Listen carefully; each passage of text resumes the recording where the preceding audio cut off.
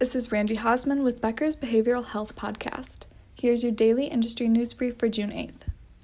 First, a joint venture behavioral health hospital is coming to the Arkansas community. Jefferson Regional in Pine Bluff, Arkansas, and LifePoint Health in Brentwood, Tennessee are building a rehabilitation and behavioral health hospital.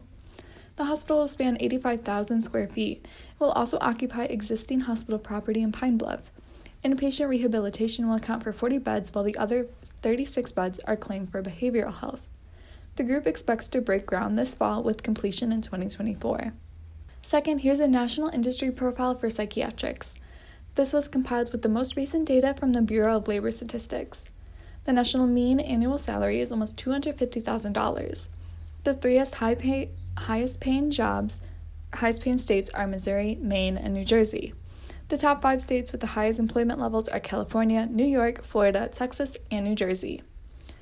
Third, a $10 million investment was garnered for physician groups to promote lifestyle change-based care. Nudge Health raised the money to bolster physician partnership efforts. This is to better track and change patient lifestyle behaviors. Top funders for the investment include Nebraska Medicine in Omaha, Teal Ventures, the Cohn Family Trust, and the Health Innovation Pitch. Nudge Health hopes this will help patients with lasting lifestyle changes after visits. Fourth, Odyssey Behavioral Healthcare opened a new mental health treatment center in Virginia. The center will offer mental health and disorder support. It's part of their new Pasadena Villa outpatient location in Norfolk, Virginia.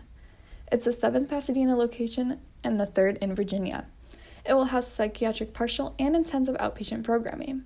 One virtual program is for adults who struggle with anxiety, bipolar, major depressive personality, and post-traumatic stress disorders.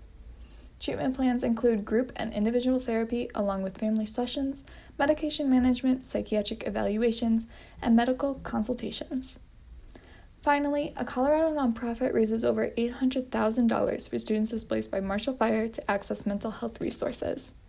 The nonprofit Impact on Education raised the money to add 4 mental health advocate positions in schools with students displaced by the Marshall Fire.